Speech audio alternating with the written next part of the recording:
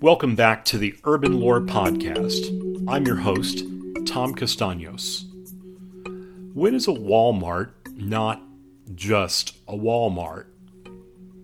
You know Walmart. If you're listening to this show in the United States, odds are you've been in one, like it or not. And we can talk about their business practices, how they've run so many small businesses out of business in small towns. But they are what they are, and they are everywhere. Largely, they're cookie cutter. You kind of been in one, you've been in them all. I was recently in a Walmart in Cherry Hill, New Jersey, of all places, and walked straight to what I wanted because it was laid out exactly like the one here in my hometown in South Texas. But there is a special Walmart in Galveston, Texas. And I don't know that it has claim to be the only haunted Walmart. I'm sure there are others and potentially many others.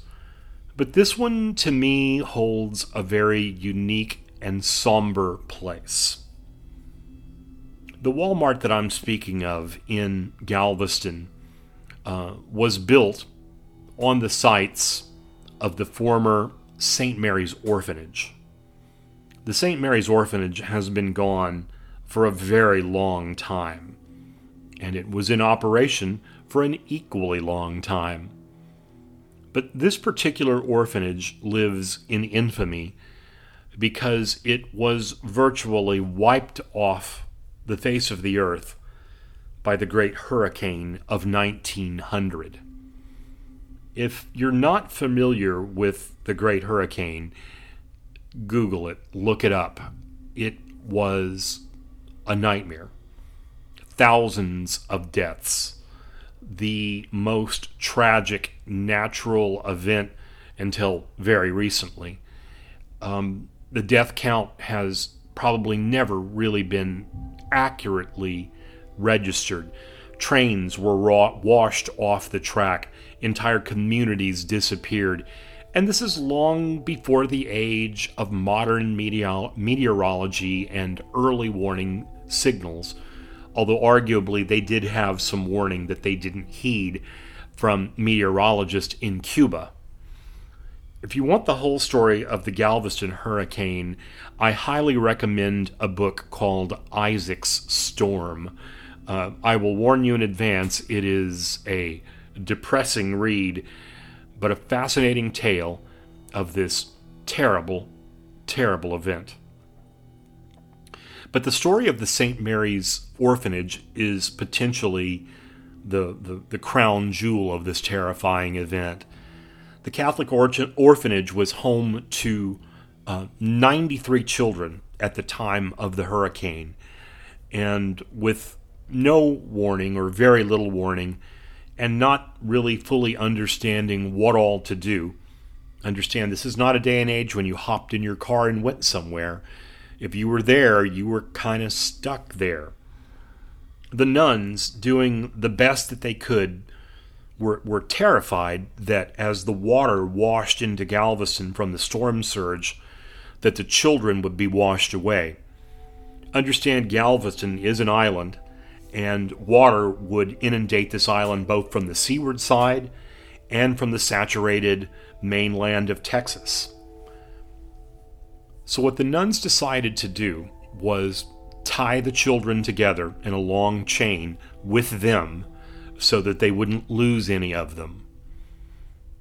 And I guess the logic in that was as strong as anything. The problem was, only 3 children survived of the 93. In the book Isaac's Storm, they write about days after the storm, searching for the remains of the orphanage and finding a child on the beach with a rope tied around its waist. And, they were horrified to see this poor lifeless body. And as they pulled on the rope moved through the sand and revealed a second child, and a third, and a fourth. If I'm not mistaken, eventually all 90 bodies and 4 nuns were recovered on the beach. The other 3 children, having broken away, were actually found safe farther in town, farther into Galveston. But just a catastrophic event on top of an already nightmarish day in South Texas along the coast. The area where the orphanage stood was empty for many, many years, and it had later had several different commercial developments, but eventually, in the late 1990s, a Walmart was built there. And since the building of the Walmart, the employees and a fair number of visitors have encountered and recorded, I should say, strange events. Employees say that toys are found all around the store from the toy aisle, and not just as you would assume that kids, when they come into the store, do it, but they'll put them all away, and within minutes they find them all around the store again, even late at night when there aren't that many customers. Employees have also sought out a crying child that they hear, thinking this child has been separated from their parents and lost. But up and down the aisles they go, and they can never find the child. Visitors have reported full-bodied apparition images of children in old-fashioned dressing gowns, and one maybe less reliable experience said that they found wet children's footprints in some of the aisles of the store. Now, once again, if you've been in a Walmart, I would assume anything is possible. But if there is such a thing as a haunted Walmart, I'd have to believe that Galveston may have that. If tragedy is what causes these kind of hauntings, then Galveston certainly knows tragedy. If the power of people to reach back across the gulf of reality and time is something that can happen, then the monumental loss and fear that must have been generated by the Galveston hurricane would be the exact kind of impetus necessary for this sort of haunting. I don't know, maybe we need to go to Galveston and hang out at the Walmart and see it for ourselves. Maybe we don't want to. On the seawall, which was built to prevent any future storms from doing to Galveston what the storm in 1900 did, there is a plaque for the St. Mary's Orphanage. Hopefully, whomever is there, if anyone, if this is even possible, can someday find a way to rest in this beautiful city by the ocean. If you enjoy stories like ours, please tell your friends and share our podcast.